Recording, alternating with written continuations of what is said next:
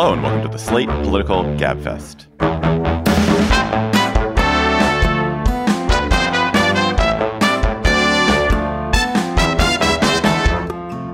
November 9th, 2023, was that a great or terrible night for Biden edition? I'm David Plotz of CityCast at home in Washington, D.C. Emily Bazelon of the New York Times Magazine at Yale University is at home in New Haven. Hello, at home, Emily. Hello. John Dickerson of CBS Primetime is at home in New York City. Hello, at home, John. Yeah, hi. Hello, Emily. Hi, David. Cheerio. This week on the Gabfest, Democrats won most of the important races in the off-year election. Why did they thrive? Is Glenn Youngkin toast? Then another dreadful poll for President Biden. Why is he in such big trouble, and can he do anything to turn it around for 2024? And then the Supreme Court found the one gun law that it will uphold. Plus, we will have cocktail chatter. Also, a reminder, we have a conundrum show coming up that we're hoping to do live. In the meantime, we still need your 2023 conundrums. You've gotten off to a great start. Some conundrums you've sent us already, which maybe we'll discuss. Is it okay to put your trash in someone else's garbage can if you don't have space of your own? Absolutely not. Don't just leave it. Leave it. Wow. This one, which is like my idea of horror, would you rather be trapped on a desert island with Elon Musk or Mark Zuckerberg? Then it is a bad choice. We see Roman ruins all over Europe. What will people 25 years from now see of America today? Those are great conundrums. Those are fantastic. Oh my God, that's a whole show. Yeah. So anyway, please send us your conundrum by going to slate.com/conundrum or slate.com/conundrums, whichever you like, and entering it. And we look forward to reading them and talking about them in December. If you're struggling to lose weight, you've probably heard about weight loss medications like Wegovy or Zepbound, and you might be wondering if they're right for you.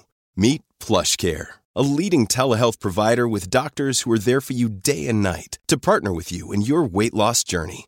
If you qualify, they can safely prescribe you medication from the comfort of your own home.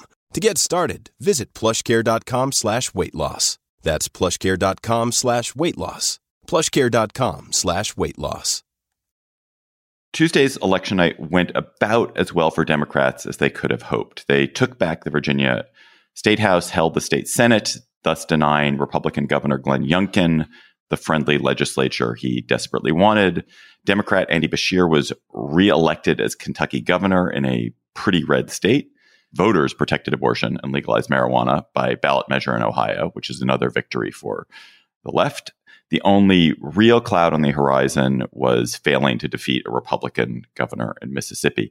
So I live in D.C., which means I've been beset with TV ads for these Virginia House and Senate races for weeks. And I know why Democrats won, because they painted Republicans as MAGA extremists seeking to ban abortion and put doctors in prison. Abortion rights, Emily, seemed like the dominant issue for Democrats this cycle, at least in Virginia and, of course, in Ohio. And it's kind of even in Kentucky. Yeah, I mean, it's really interesting to see that when voters are asked to directly decide this issue, they are opting to protect abortion. So far, particularly in states where there is a pretty stark choice. So Ohio had legal abortion until 22 weeks, but it also had a 6-week ban on the books that was being appealed to the conservative Ohio Supreme Court. And so the choice here for voters is, do you want very little access to abortion or do you want broad access? And they chose broad access. It was the measure passed by more than 56%. That percentage also means it was very significant that Ohio voters rejected a measure that Republicans put on the ballot in August that would have raised the threshold for passing this measure and other measures to 60%. So that's notable. And the other thing that was interesting is that the opponents of abortion tried some different strategies this time. They pushed really hard on the idea that parental rights were at stake, even though there was nothing in the abortion rights measure that talked about parental rights. And then also the Secretary of State and the Ohio Ballot Board, which is controlled by Republicans, rewrote the language that voters saw when they actually were looking at the amendment in front of them, like on the ballot. And they made a number of changes. The most significant one was to replace the word fetus with unborn child. And so it was interesting to see that that kind of very anti-abortion rhetoric did not have the intended effect, and the measure passed anyway. And John, also Virginia Republicans tried to stake out a wholly different kind of position. And that, although I've seen different reports on this, it just does seem like that didn't really hurt them at the ballot box. They actually did relatively well and compared to where they had been, but they still didn't win the elections. They didn't do as well as they needed to. One of the hopes for Republicans in Virginia was that by reframing or trying to reframe abortion, and Emily, step in and correct me if I'm wrong here, because the language is super important, by Youngkin reframing his abortion policy as a 15-week ban that was common sense and that was not extreme the way Democrats wanted. They tried to shift the way the party talked about abortion, get it away from total bans, get it away from national bans, and try to move the turf onto the extremism of the Democrats. And so it was a test about whether they could change the language and whether somebody who was non-MAGA affiliated, and we should talk about the sort of fantasy that surrounded Glenn Youngkin in a number of ways, but this was one part of it, was that the governor of Virginia, a Republican who was not closely associated with Donald Trump, could be the vehicle for reframing abortion, and that could then be a template for getting out from under this problem for Republicans. None of that worked. And that's interesting going forward, because not only does it say something about Glenn Youngkin, but it says something about the durability of this issue and the difficulty Republicans are having, and the increasing difficulty they're going to have, because they're going to have a huge fight right now about what to do about the issue.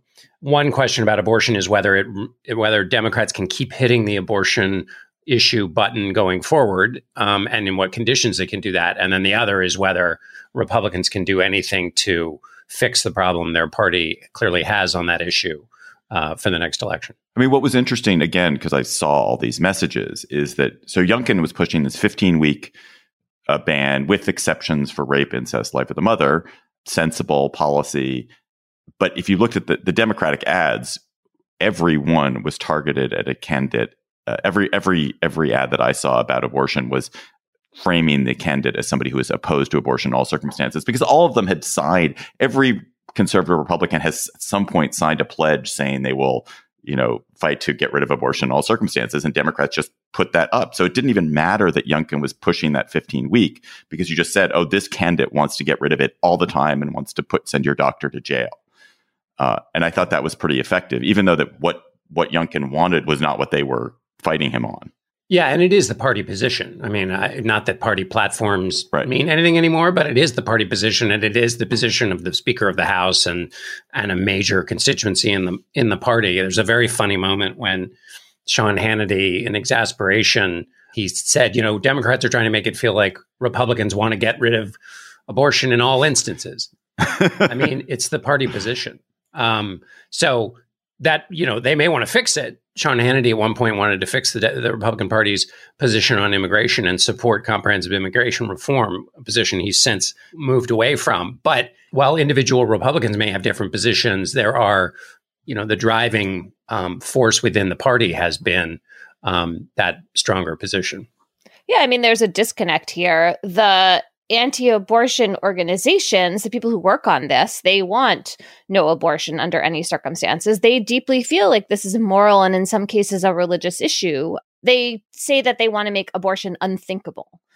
And that is just really different from where most Americans are. When you look at the polls on this, before the end of Roe, it was possible to kind of imagine that maybe that was not the case. But the polls have shifted now that there are actually states that are banning abortion, and there's something actually at risk and at stake. And so the Republicans have a real problem. I mean, a third of Republicans in Ohio support abortion rights. But abortion rights isn't always on the ballot. Of course not. And Republicans need to make sure, they need to work to make sure abortion rights is on the ballot as infrequently as possible. Yes. When you have candidate races, it's different. And that's part of why you're analyzing the Youngkin issue in a different way, because state legislative races obviously have a whole basket of issues at stake.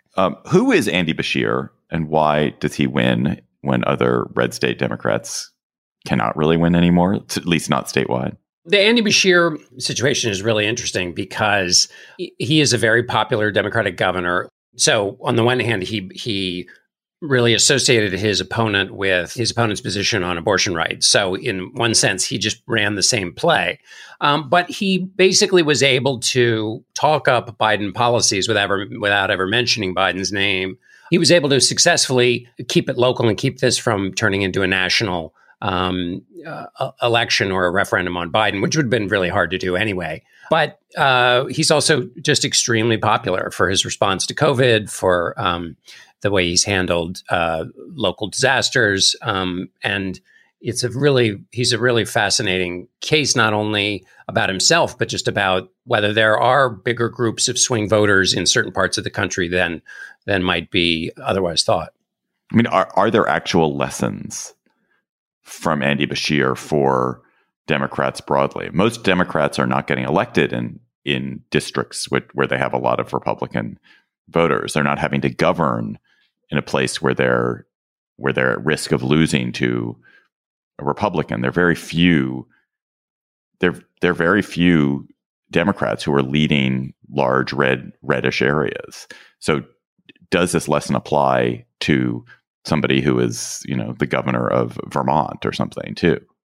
Well, governor of Vermont wouldn't have the same challenges. So the question is, could it have been used, in Mississippi? Different situation. You had an incumbent Republican governor there. Could it help Sherrod Brown next year running as an incumbent for Senate in Ohio? I don't know. I mean, governors can do things. Governors play a different role in people's lives than senators do. And it's harder to nationalize a governor's race than it is a senator's race. And so that, I don't know. I mean, Brown has a real strong ties to Ohio, and has his own, the tester race will test this, whether these longtime senators who have real strengths in their states aren't a creation of a national movement, but have a real connection to their state, whether they can de-link themselves. That's always a question. I think it's a little easier for governors, and governors get to take action and do things in a way that senators sometimes don't because of the way Congress works. Yeah, I mean, it is interesting how often you have a governor of a state which is slightly to the right or to the left of them, and governing from the out party, who becomes a national darling. You saw it with Larry Hogan. You saw it with Mitt Romney. You see it with Glenn Youngkin. You see it with Beshear, and even going back to Bill Clinton. I mean, Arkansas was a Democratic state there then, but it was a conservative Democratic state. It was a Democratic state where it was the old kind of Democrat. And it's not a fantasia of American life, but it's a persistent theme: is find the governor who's governing a state where the people are not aligned with him politically or not aligned with his party, and that's your next president or that's your next national person. But I don't even know if that's actually true. One of the things that's interesting, and I don't think you can extrapolate anything from it, but one of the things we'll talk about when we talk about the Biden poll is, given that the polling suggests that Joe Biden himself has a problem, and that it's distinct from his party's challenges, which the Democratic Party seems to be able to overcome, the significant effort to try to connect Beshear with Biden failed. The point being, if Biden is toxic, it should have been a little easier to do that. And so it gives us maybe some indication of the toxicity or the contours of Biden's challenge, and Biden as a problem for his party, distinct for Biden as a problem for himself. I don't want to leave without touching on a point that I saw made by Matt Iglesias, but also I think made by others, which is that it now seems as though high information, high turnout voters are Democrats. And that's what's driving success in off-year elections. Why has that happened? And what's the significance of that? I mean, I think what's interesting about this is that in all the fights we had over like voter ID and other kinds of restrictions, Democrats talked themselves into the idea that the more turnout, the better for Democrats. And that is actually not turned out to be really the case. And instead, people who are highly engaged and showing up in these off-year elections, I think probably they're also like more educated. And we have so much polarization between the parties along the lines of who's college educated and who's not, that would go to the benefit of Democrats in a way that is kind of out of sync with the image that the party had of itself of representing a lot of low income people. So then if you make turnout easier, you're going to get other people to the polls who wouldn't normally be there. Those can still be important values, but they don't seem to be tracking with increasing the Democratic margin the way I feel like the rhetoric kind of imagined several years ago.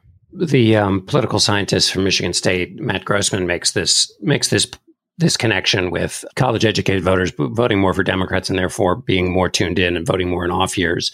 And in the Times poll, I believe it's true that Biden, as poorly as he's doing, is doing better with voters who voted, let me make sure I get this right, who voted in the midterms in 2022 than the voters who didn't. So that is to say, the intensely focused on politics voters, the kind of core of his party, rather than the bigger, broader swath of his party. I'm looking forward to expansive Republican motor voter legislation and Democrats prosecuting voter fraud viciously in Wisconsin. Can I? One other thing that I forgot to mention about Beshear, because it came up with when I talked to Josh Shapiro, who is the governor of Pennsylvania and who benefited from fixing the road I-95 much faster than anybody expected, which is, man, and you, David, I feel like have said this many, many times over the years, infrastructure, getting stuff done where you can move things around matters. And Beshear focused a lot on infrastructure and also teacher salaries. Again, this focus on close to home, where people in polls tend to show that they actually feel more, they feel better about life than they do their national life and the direction of the country. So he benefits from that disconnect. People are willing to give wins to politicians who are closer to them if those politicians deserve them. Whereas the national picture, maybe people have a much more difficult time recognizing anything going well. Right. I mean, I go back to that point that David Leonhardt made with us last week, which is that if you look at how long it takes to get from one place to another, it takes more time in 2023 than it did in 1968 for most kinds of transit. And if you ride the Amtrak Acela train from New York to Washington, you will experience what train travel was like in the mid 18th century, because it's the except with worse food. And the internet will not work periodically. Yeah, yes, exactly. But that's like very mid 18th century. Exactly right. The internet in 1783 was faster on the train routes than the one on the Acela. I think we've gone like 17 years on the show, and no one has ever made the kind of class limousine liberal mistake of talking about the Acela and making complaints about the Acela. And now we've reached it. We've now done it. Actually, we've walked through that door. I was going to complain about Metro North, the commuter rail. That's that okay. Goes from, that's okay. Also slower. The Acela is not legit. Okay, I'm going to stop it there so we don't further embarrass ourselves. I do want to thank, however, our Slate Plus listeners. You've listened a long time and not heard us talking about the Acela, and because you've listened for so long and because you've supported us through Slate Plus, we've been able to keep going. And you get a lot of great stuff if you're a Slate Plus member. You get bonus segments, discounts on live shows. You get no hitting the paywall on the Slate site. And this week, you'll get a segment where we're going to talk about the Trump civil fraud trial in New York City. So if you're a member, thank you. Enjoy it. If you're not a member, go to slate.com/GabFestPlus to become a member today. Slate.com/GabFestPlus. There will be no Acela content in that. This episode of the GabFest is brought to you by Aura Frames. Are you looking for the perfect gift to celebrate the moms in your life? Aura Frames are beautiful Wi-Fi connected digital picture frames that allow you to share and display unlimited photos. It is super easy to upload and share photos via the Aura app. And if you're giving Aura as a gift, you can even personalize the frame with preloaded photos and memories. Aura Frames, in the notes that I have here, says moms like Aura Frames. I'm here to tell you that is like the truest statement in the world. I gave my mother an Aura frame. She absolutely loves it. She's also always hectoring me to keep adding new photos to her Aura frame so that she's got great new photos every week. So think about giving your mother or grandmother or aunt or sister or friend an Aura frame for Mother's Day. It was named the best digital photo frame by Wirecutter and selected as one of Oprah's favorite things. Aura frames are guaranteed to bring joy to moms of all ages. And right now, Aura has a great deal for Mother's Day. Listeners can save on the perfect gift by visiting auraframes.com to get $30 off plus free shipping on their best-selling frame. That's AURAFrames.com. Use code GABFEST at checkout to save. Terms and conditions apply. The future of America is in your hands. This is not a movie trailer, and it's not a political ad, but it is a call to action. I'm Mila Atmos, and I'm passionate about unlocking the power of everyday citizens. On our podcast, Future Hindsight, we take big ideas about civic life and democracy and turn them into action items for you and me. Every Thursday, we talk to bold activists and civic innovators to help you understand your power and your power to change the status quo. Find us at futurehindsight.com or wherever you listen to podcasts. So I do not watch horror movies, and I also don't watch any popular culture where children are in danger. And I also don't look at polls that make me feel sick. So I confess that I found it, because I'm a good colleague of yours, I did manage to look at the New York Times Siena poll of key states a year out from the presidential election. But the headline results, the results were so depressing and so dire. And they came on top of a series of bad polling results for Biden.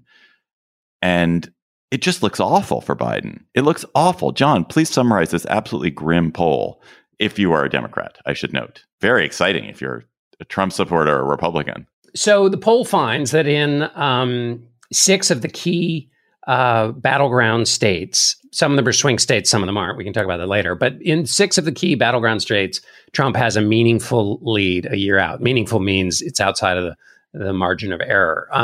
And these results are not because Trump is getting stronger, really. They're really the result of Biden's growing weakness. His 2 biggest problems, and the reason this is and by the way, I'll just, the states I should say are Wisconsin, Nevada, Pennsylvania, Michigan, Georgia, and Arizona. Did I get that right? 5 of those 6 states flipped from Donald Trump to Joe Biden from 16 to 20. So those would be swing states, although I prefer to call them all battleground states. Nevada Trump lost twice. But he's ahead in the polls there. The polls find essentially that Biden has trouble within his base with younger voters of color.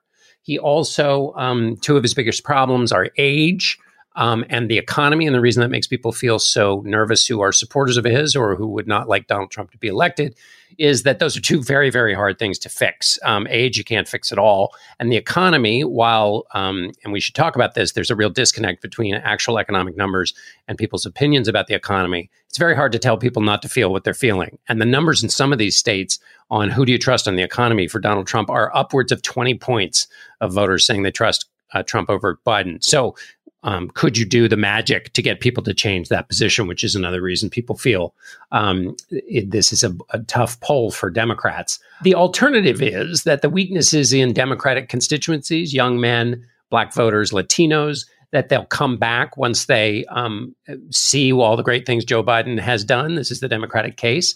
And also once they learn about the alternative, and this is particularly true of young voters, the alternative both in terms of Donald Trump, but also if you watch the Republican debate on Wednesday night and heard Republican candidates talking about their energy policy. If you're a young voter, and particularly like a kind of a Bernie Sanders young Democratic voter, and you're disaffected with Joe Biden, and you hear what the Republican Party wants in terms of energy policy, it is likely to be very, very opposite to your policy preferences. The Democratic case goes that once all those voters learn those things, they will come back home to Biden and they will be more revolted by Donald Trump. There was not so much negative partisanship in this poll as there might be in an actual election. I mean, that goes with one of my theories about Joe Biden, which is that people they're not excited about him, but they don't have like viscerally furious feelings. I don't think I have a lot of evidence for my idea about this. I don't think it's something that pollsters ask, but it's just my gut feeling, which I will put out there, which goes with the idea that he could win these voters back. Yeah, although they do think he's doddering. Yeah, that's a problem. I mean, that is one of the things that Nate Cohn made points he made when he was talking about this poll, is that actually the attributes inside of Biden that used to actually be the reason people were voting for him, questions about temperament and whether, like, those have all dropped. And that interests me as well, because age, one understands. Questions about mental sharpness, you can understand how people could come to those conclusions. But the temperament question, I mean, it's not like he's gone flying off the handle. At all. I mean, obviously, people don't have extra precise renditions of what these words mean. Yeah, I sort of feel like you could go from age and mental acuity into temperament pretty easily without. There is no evidence of him flying off the handle. We haven't seen all that much of him. He's been, I mean, as far as I can tell, he seems like he's been himself perfectly. But I'm not sure that steady pair of hands quality, which people liked in 2020, is so valuable. If people are like, well, it was a steady pair of hands, but man, there was so much inflation and we're at war everywhere and there's still immigrants pouring over the border. Who cares? It's time for change. We are not at war everywhere. The United States. The world is at war everywhere. Right. The world is at war everywhere. No, I think you've made an important point, which is you can't slice the bologna too thin.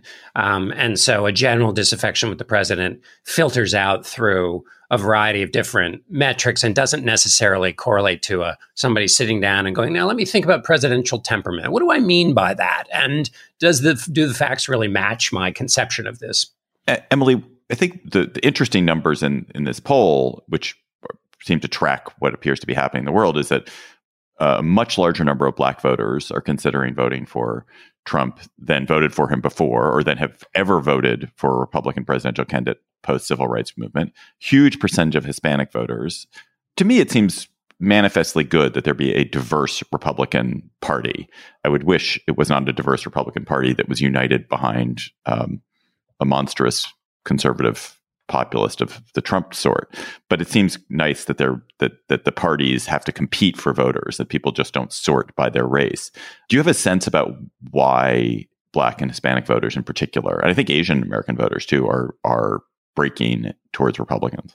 I mean, we should say it's not a majority of Black voters. No. It's just more than 22%. Right. It's just given that the Black vote has been so much like 90% Democratic. And I think it was like half of Latino voters overall. I think that people don't like having their votes taken for granted. And that when you vote repeatedly for the same party and you feel like your life isn't getting better, that's deflating. And things like inflation really hit people who don't have lots of money. And, you have disproportionate poverty among Black and Hispanic voters. So maybe that's part of what's going on. I also have seen some very clever social media directed specifically at Latino voters from the Trump side, like videos on TikTok that just seem like they're pretty good. Like they're kind of meant to go viral. They seem like they're the kind of rappers you would not imagine supporting Trump, being like totally down for Trump and kind of making it subversively hip to be in that position. And I wonder if that's having some effect on younger voters. One of the figures that's kind of striking on the younger voter front is that, and this comes from, I think this is Daniel Cox's analysis in AEI, but among all registered voters in all the battleground states who are under age 30, Trump and Biden are essentially tied in the New York Times Siena poll. But when you look at those voters who are most likely to vote, Biden has a 6-point lead. But that's way worse than his 26-point margin he had with that same group nationally in 2020. And I think some of what's behind that maybe is you look at the leaders above you, if you're a young person, and you think, man, they're all old and they have no connection to my life. And this is a point Daniel Cox made, is that he pointed to the Pew topography survey. And there's a group that Pew identifies as the outside left, which is basically, think of them as the Sanders voter. They are liberal. They don't like Republicans, but they are not institutionalists. In fact, they view anybody who kind of wants to maintain the institutions as a way to achieve progressive priorities. It just doesn't get the trick. Like, that person is not interesting to them. They don't think, even if they share the same policy goals, they don't think somebody who believes the institutions are fit for bringing those goals about is a person worth supporting. And so they might just bail on the whole process. Oh, God. We've talked actually a little bit less about Trump than you would normally expect us to have talked so far. And that's, I think, one of the point of these polls is that Trump is the candidate who they are polling Biden against, and that's who the head-to-head matchup is. But Trump has been not that visible to the world. The active Biden versus Trump campaign is not going on. Also, Trump's criminal trials have not started or completed yet. And I wonder, John, there was a little bit of evidence in the polling that suggests, if Trump is criminally convicted, that would be quite damaging for him in the polls. And there's certainly the kind of intuitive sense that I have that the more Trump is front and center with people, the more they are reminded of the kind of awfulness and chaos and cruelty and destructiveness of him, and thus less likely to vote for him. But that could just be wishful thinking on my part. No, I think it's not impossible. I mean, here's another thing that there's no particular evidence for, but that strikes me is that I wonder if he's convicted, whether people will think it's a national embarrassment to vote for a president who is convicted. Like, just the kind of patriotic muscle will kick in and say, we cannot as Americans. It's sort of like, it made me think of the Italians, the way they felt about Berlusconi. It was just like, this has just gone beyond. Like, you can't elect a person who's been convicted, assuming people think the conviction is merited, which I think the polls show that at least they're very open to that possibility, given what they think about Trump and about the facts of these various cases. So I don't think it's crazy. I think also, if you look at, it's not just reminding people about what the former president did, but like, nobody's really polled what he said he will do. I think if you start talking about that, there's a possibility for things to significantly change. One other thing I would say about younger voters is that there's some evidence in the polling that they have no idea what Biden has done. Like, they're just not paying any attention. And in fact, they're wrong about some of the things they think, that they're basically voting like on vibes. And can you change that? I don't know. I mean, that's one of the great questions that Biden has to face, and that is a real challenge for him, is, first of all, what's the actual problem? It doesn't seem to be a party problem. The party's doing pretty well. So what's Biden's actual problem, and can he fix it? And what if it's just that he's old? Yeah. So it does seem that Election Day this year showed that Democrats won despite Biden. And therefore, if you were a party poobah, it might make you think, man, we do urgently need to consider an alternative. We're good on the issues. We just have this leader who's not there. Is the idea of an alternative just dead duck? Is it hopeless? Or could a Newsom or Pritzker or Whitmer, obviously if Biden has a health problem, then that becomes real. But absent a health problem, could somebody who is not Kamala Harris step forward and actually assume this role? Or is it's just fatally flawed as a plan? It's too Rube Goldberg. It couldn't work. They will have flaws. And it's just a pipe dream. Normally, I'm very skeptical about the unicorn candidate, and that's why I felt that way about Glenn Youngkin. This like cockamamie plan that some Republican donors had, that somehow Youngkin, when there were already approximately 712 candidates who had tried to be the anti-Trump, could somehow jump in and be the successful anti-Trump, was silly. And so I have a feeling about that here too. The Democratic Party tends to have a lot of voters in it who want to have their say. And if somehow some arrangement were made where a person was tapped to be the replacement for Biden, there would be a lot of voters, I think, and particularly party activists, who'd be like, wait a minute, who gave you the power to tap this person, whether it's Newsom or somebody else. One of the interesting things inside the New York Times poll of those 6 battleground states is that Kamala Harris actually does better than Biden and basically solves a great deal of these problems within the Democratic coalition. And so that tees up something quite interesting, which is it would be easier in terms of a razzle-dazzle play to hand off to Harris, just in terms of just like logistics, and it looks reasonable because you're handing it off to your vice president, than to pilot in or drop in the governor of California. But I think there's also some considerable nervousness about her ability to carry out a candidacy in terms of her just raw political skill. So I generally think it's too much of a trick play. But when David Axelrod, who knows something about politics, kind of suggests this, it made me think, this isn't just kind of the donor class throwing out sallies of wild opinion while they go to get another gin and tonic. It's somebody who has actual experience running campaigns. I had a question a few minutes ago when we were talking about the slice of the left, the young slice of the left. Do you all think that the Israeli-Palestinian conflict is having a significant effect on their viewpoints, and will that stick? I mean, on campuses right now, it's like a huge thing, and people are really, I think, having taking a kind of very like binary view of the conflict that doesn't have a whole lot of historical context, I would argue, but there's a lot of very heartfelt sloganeering going on. The Times poll was done before, I think, the conflict. October so 7th. I don't think it helps.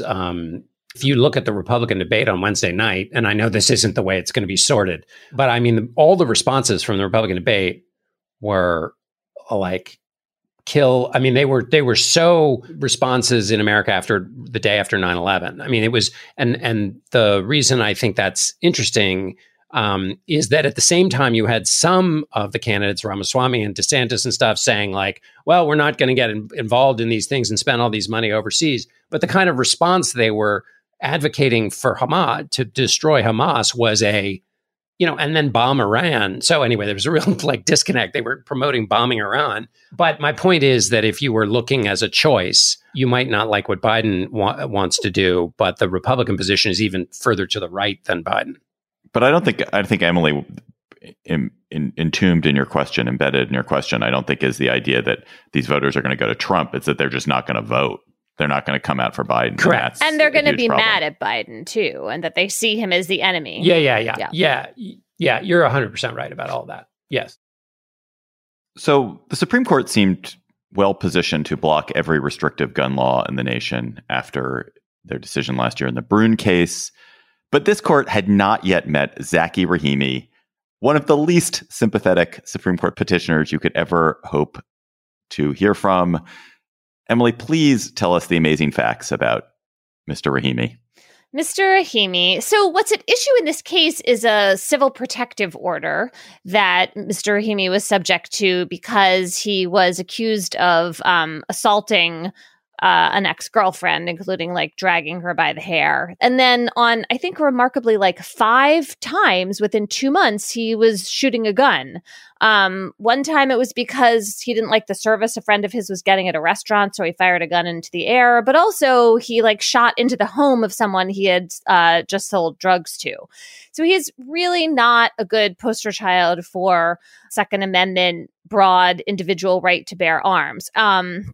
What happened was that after he committed some of these shootings, the cops came to his house and realized that he had weapons that he was not allowed to have because of the protective order.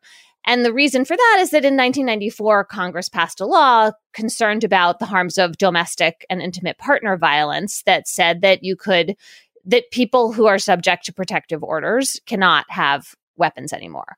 And that's the law that's at issue in this case. It's called 922G. It's a federal law. A lot of states have laws like this too, and they are basically a modern recognition of the problem of having weapons available to someone who is posing a credible threat of domestic violence, because we know there is so much harm and danger, especially to women, that comes from that circumstance. Five times more likely to be killed by a domestic abuser who has a gun than not. Yeah, if there's a gun present. Exactly. And the Supreme Court has talked about the problem of domestic violence in previous cases.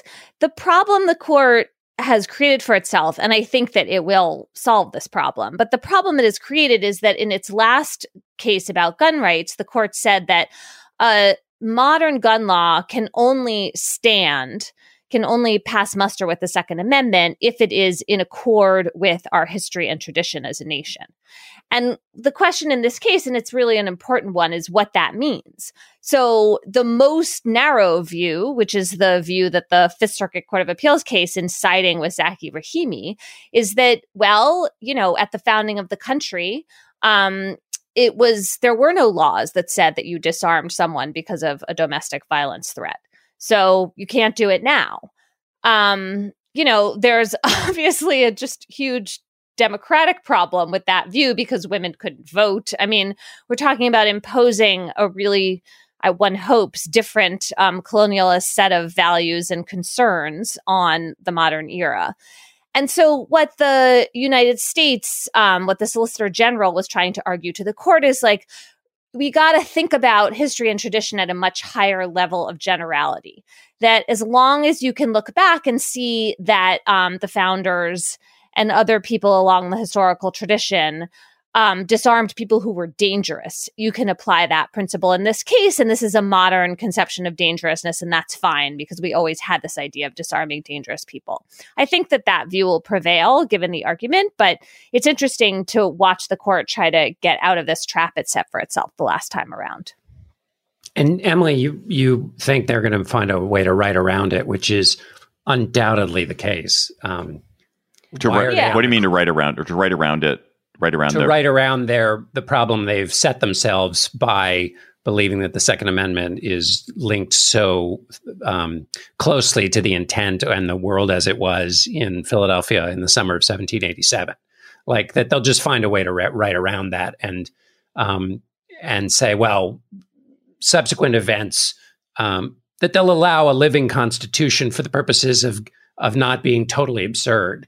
And by the way, one of my favorite exchanges in the argument was when the Chief Justice asked Matthew Wright, who was the federal public defender, he said, "You don't have any doubt that your client's a dangerous person, do you?" And Wright gave an answer that's very familiar from, if you paid attention to any of the Trump cases, where Wrights wondered, well, what does a dangerous person mean? As if that was a legitimate question to ask.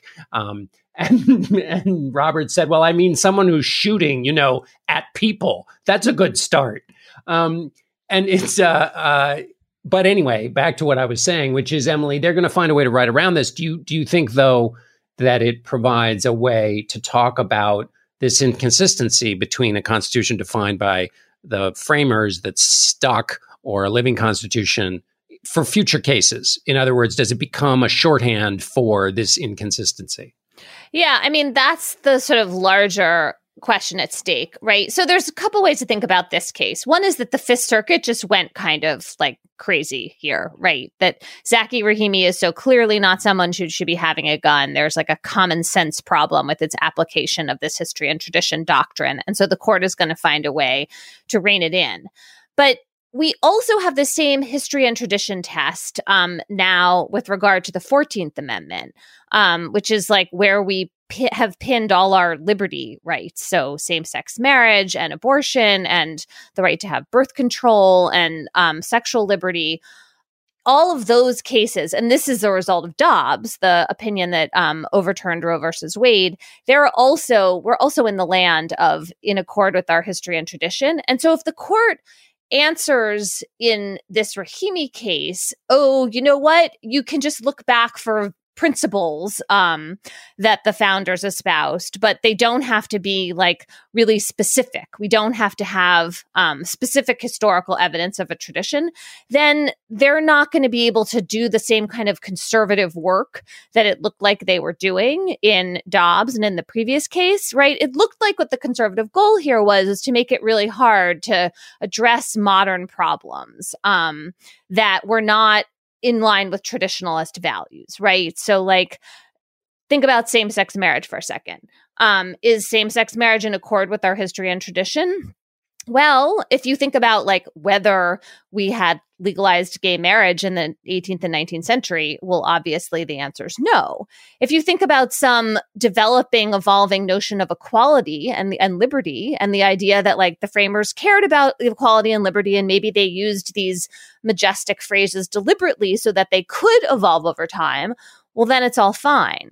But it seemed like that was not what the conservative justices were interested in allowing. And so that's the sort of broader set of issues here. Can I make a dumb point that it was the result of only knowing a little bit, which is when we talk about the founders and the framers, Jefferson believed the Constitution, at least I think one of his letters, but I think he believed essentially the Constitution should be re-upped every 19 or 20 years, like zero-based budgeting for the Constitution. You have to rewrite it, which would be really interesting. I'm surprised there's not like some society that gets together, maybe there is, every 19 years and rewrites the Constitution based on things at the moment. But the argument was essentially one generation can't bind another. So you could say, well, one of the founders believed this, but he's not a framer because he wasn't at the Constitutional Convention. So, yes, well, he lost that argument generally. But yes, it is. They did talk about these issues at the time. No, and it's like there's this amazing passage from Ulysses Grant, which I've quoted on the show before, which I was going to try to find, but I can't because my Google is too slow. Where Grant says it is absurd to think that we should be bound. Here we are in 1965, that we should be bound by what people who, had no concept of electricity, who had no concept of, the steam engine, who had all these ideas that aren't congruent with where we are today, that we should be bound by their position. But we have cursed ourselves. We've given ourselves like a constitution in amber, and it's going to crush the country. And this court is determined to, make that amber, to burnish that amber, but by no means ever to break it. Yeah, I mean, it is really interesting to watch that idea. And, Grant is an especially salient person to bring up here because he's speaking right before Reconstruction, which is a kind of second founding era. And one of the kind of amazing things about this court and its view of, history and tradition, which seems to me to just be like an even vaguer, more manipulable version of originalism, right? So you don't even have original meaning as like pinned at 1787. Now you just have some idea of like the swath of history and tradition in which, if you're Justice Alito, you can always find the examples you want. But they haven't even settled whether they care the most about 1868, like the year that the 14th Amendment was enacted and ratified, or whether you throw back to the founding, even when you're talking about the 14th Amendment. And Justice Barrett wrote a concurrence last year in Dobbs where she was like, I just note that we haven't really settled on this. And in this case, it doesn't matter, but maybe we should think about this later. It's just kind of crazy that they haven't even decided that part. I find some reassurance in the fact that Barrett and Kavanaugh and Roberts do seem to be basically pragmatic. They're extremely conservative, but they also don't want to take the Supreme Court down some kind of suicidal path. And so it feels like they're going to push the country in very conservative directions, but they are not going to push the country in very conservative directions that are so demented as Alito and Thomas would, where they would probably let Zakia Rahimi have whatever guns he wanted. Yeah, I agree. I mean, Barrett, before she joined the Supreme Court, had an opinion that it was about basically, as I recall, like a white collar defendant and whether that person could have a gun. So there was no issue of dangerousness. And she found on his behalf that he did have a right to bear arms. But that's why I think she and others at the argument this week were putting a lot of weight on this category of dangerousness. And, that does seem like it would give the states and Congress some leeway to legislate here. It's very different, of course, from having like an overall prohibition on handguns, which, cities and some states used to have, but we're way past that. Let's go to cocktail chatter.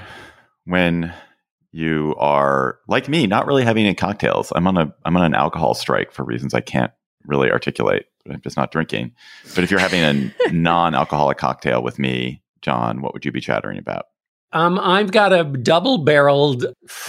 French double-barreled historical chatter. That would be legal. Because that was okay during the era of the founding. The French double-barreled rifles were totally used very commonly for hunting. So please proceed.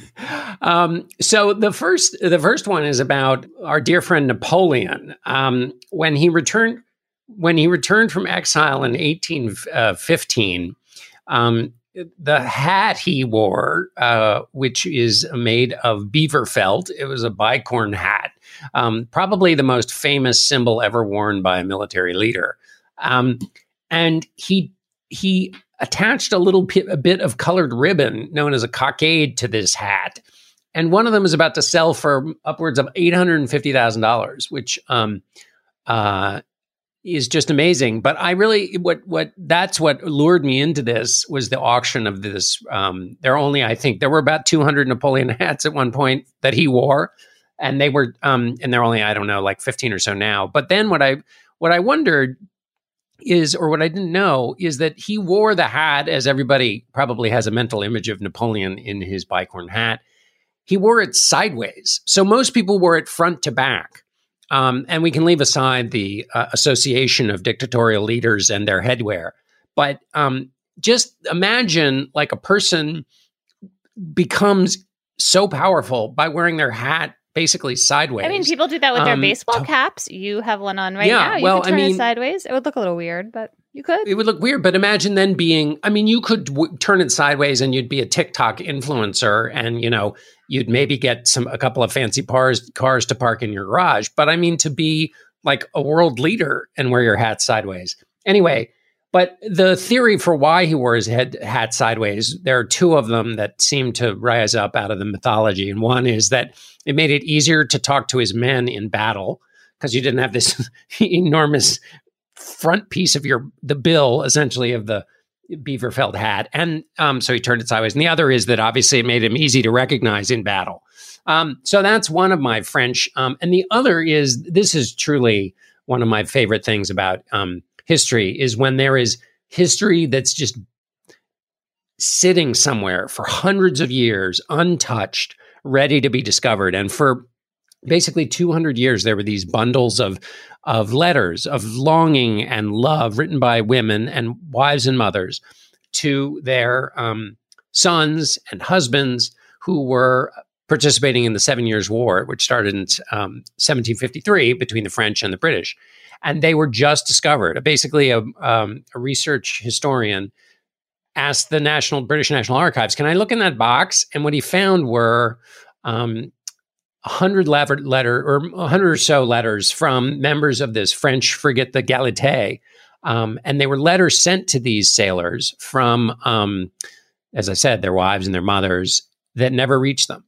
And they'd been bound up for more than 200 years. And so they're all these sweet, this one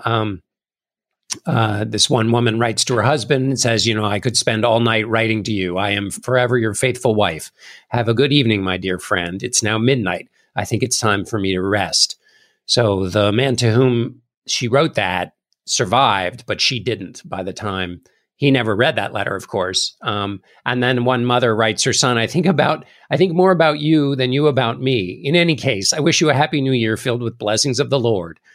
This was a mother to her son, and she complained that he hadn't written her back, which is more proof that things don't change over time. She also died, but he did as well. Anyway, so I think these letters might be online now, but just all of that humanity kind of bound up and hidden for 200 years now sees the light of day. Emily, what's your chatter? Oh my God, I have such a trivial chatter compared to that. Since the COVID era, have been doing jigsaw puzzles at my house, which I find kind of embarrassing, but I really like doing them. And I recently, through a friend, discovered these Liberty puzzles. Have you guys seen these? They're wood, and they have these very, very intricate shapes. They're like thicker than a cardboard jigsaw puzzle, like significantly thicker. And some of the puzzle shapes are like, a little girl holding a broom, or like a witch or a cat or a wheel. They're just made in these very intricate way. They're also really expensive, which is a drag. One of the things I like about my jigsaw puzzle habit is that jigsaw puzzles normally cost like $20 to $30. And I think the Liberty ones are more like $80 to over $100. So I am not going to develop a whole habit of Liberty puzzles. But if you like puzzles and you don't know about these puzzles, they are really cool and they would make a good gift. What I love about this, Emily, is they're tactile. I mean, the wooden pieces, oh man, I could just basically play around with them without even connecting them. But I misunderstood. I thought what you meant was that the entire image of the puzzle was a girl dancing. No, the individual pieces are not those misshapen, weird things that look like an egg that got dropped wrong. They are actually themselves pieces of art. Fabulous. Yes. Although some of the puzzles also don't have like a full rectangle. They're like we have one that's a stork, and it's like the puzzle is the shape of the stork. But yes, the individual pieces have all these intricate patterns. My chatter, if anything, is even more trivial. Your chatter was not trivial, Emily. Your chatter was filled with beauty and joy in the world and excitement. Oh my God! Yes, I am buoyed up. I am absolutely levitating in that. My chatter is so I saw this item in Hey DC, the CityCast DC newsletter, but it pointed to a story in Washingtonian, the city magazine here in DC, by Jessica Sidman. Why is Dallas on the cover of this DC guidebook? And it's a guide to this phenomenon, which is apparently there are now AI-generated travel guidebooks, and there are some for DC. And so Jessica Sidman got them. And what's in these AI? I know we should be alarmed by AI. It's developing so quickly. We should be chastened that these writers of real travel books are, now being co-opted by these fake AI travel books. But you're thrilled. You have a gleam in your eye. No, but it's so funny. It is so funny, the stuff that is in it. Like, boating is allowed on Rock Creek Lake, which is located in the park's northern region. There is no Rock Creek. There's nothing called Rock Creek Lake. It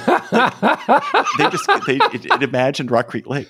Don't miss out on the creamy and soothing tastes of the iconic DC half and half, a blend of sweet tea and lemonade. It's like, what? First of all, sweet tea and lemonade would not be creamy, but that's not a drink. That doesn't exist. My favorite one is this. Apparently, one of the big DC festivals is the Walla Walla Sweet Onion celebration. The celebration commemorates the legendary Walla Walla Sweet Onions. Like, for Washington, D.C., it's just awesome. Anyway, I love when AI goes wrong, and these DC guidebooks. Also, they're all written by imaginary people. Jorge B. Smith, William Jose, Jessica J. White. They're not real people. Listeners, you have real chatters, however, and you email them to us at gabfest@slate.com, something that you're talking about. And this week's chatter comes to us from Massachusetts, or it's about Massachusetts, from Sheila McIntyre. Hello, GabFest. Sheila McIntyre from Ottawa, Ontario here. My cocktail chatter involves a news story about a group of wealthy summer residents of Truro, Massachusetts on Cape Cod who conspired to commit massive voter fraud by switching their legal voting residence simply so they could vote in the town meeting on October 21st. Why? To vote against the building of new affordable housing. The NIMBYism is strong in this rich, beachy enclave in true blue liberal Massachusetts as they mounted a collective effort to essentially overthrow town government. Sophie Manshafir, a cub reporter for the wonderful local newspaper, the Provincetown Independent, broke the story. A lawyer with the Commonwealth, Dan Sullivan, said that in 46 years practicing election law, he couldn't remember a situation when non-residents were trying to take over a town. Summonses are imminent. The Board of Registrars will hear challenges to almost half of the new voter registrations, and the town meeting was postponed to November 2nd. Stay tuned.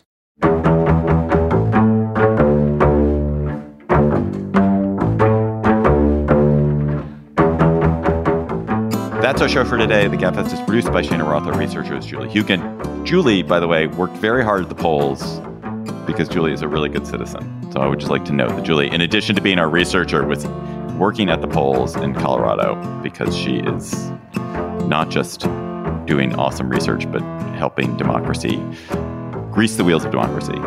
Our theme music is by They Might Be Giants. Ben Richmond is Senior Director for Podcast Operations, and Alicia Montgomery is the VP of Audio for Slate. Please email your conundrums to us at slate.com/conundrums. For Emily Bazelon and John Dickerson, I'm David Plotz. We'll talk to you next week. Hi, Slate Plus. How are you? Emily wants to talk about the Trump civil trial, where all the Trump boys testified, then former President Trump testified, then Ivanka testified this week. Why do you want to talk about this, Emily?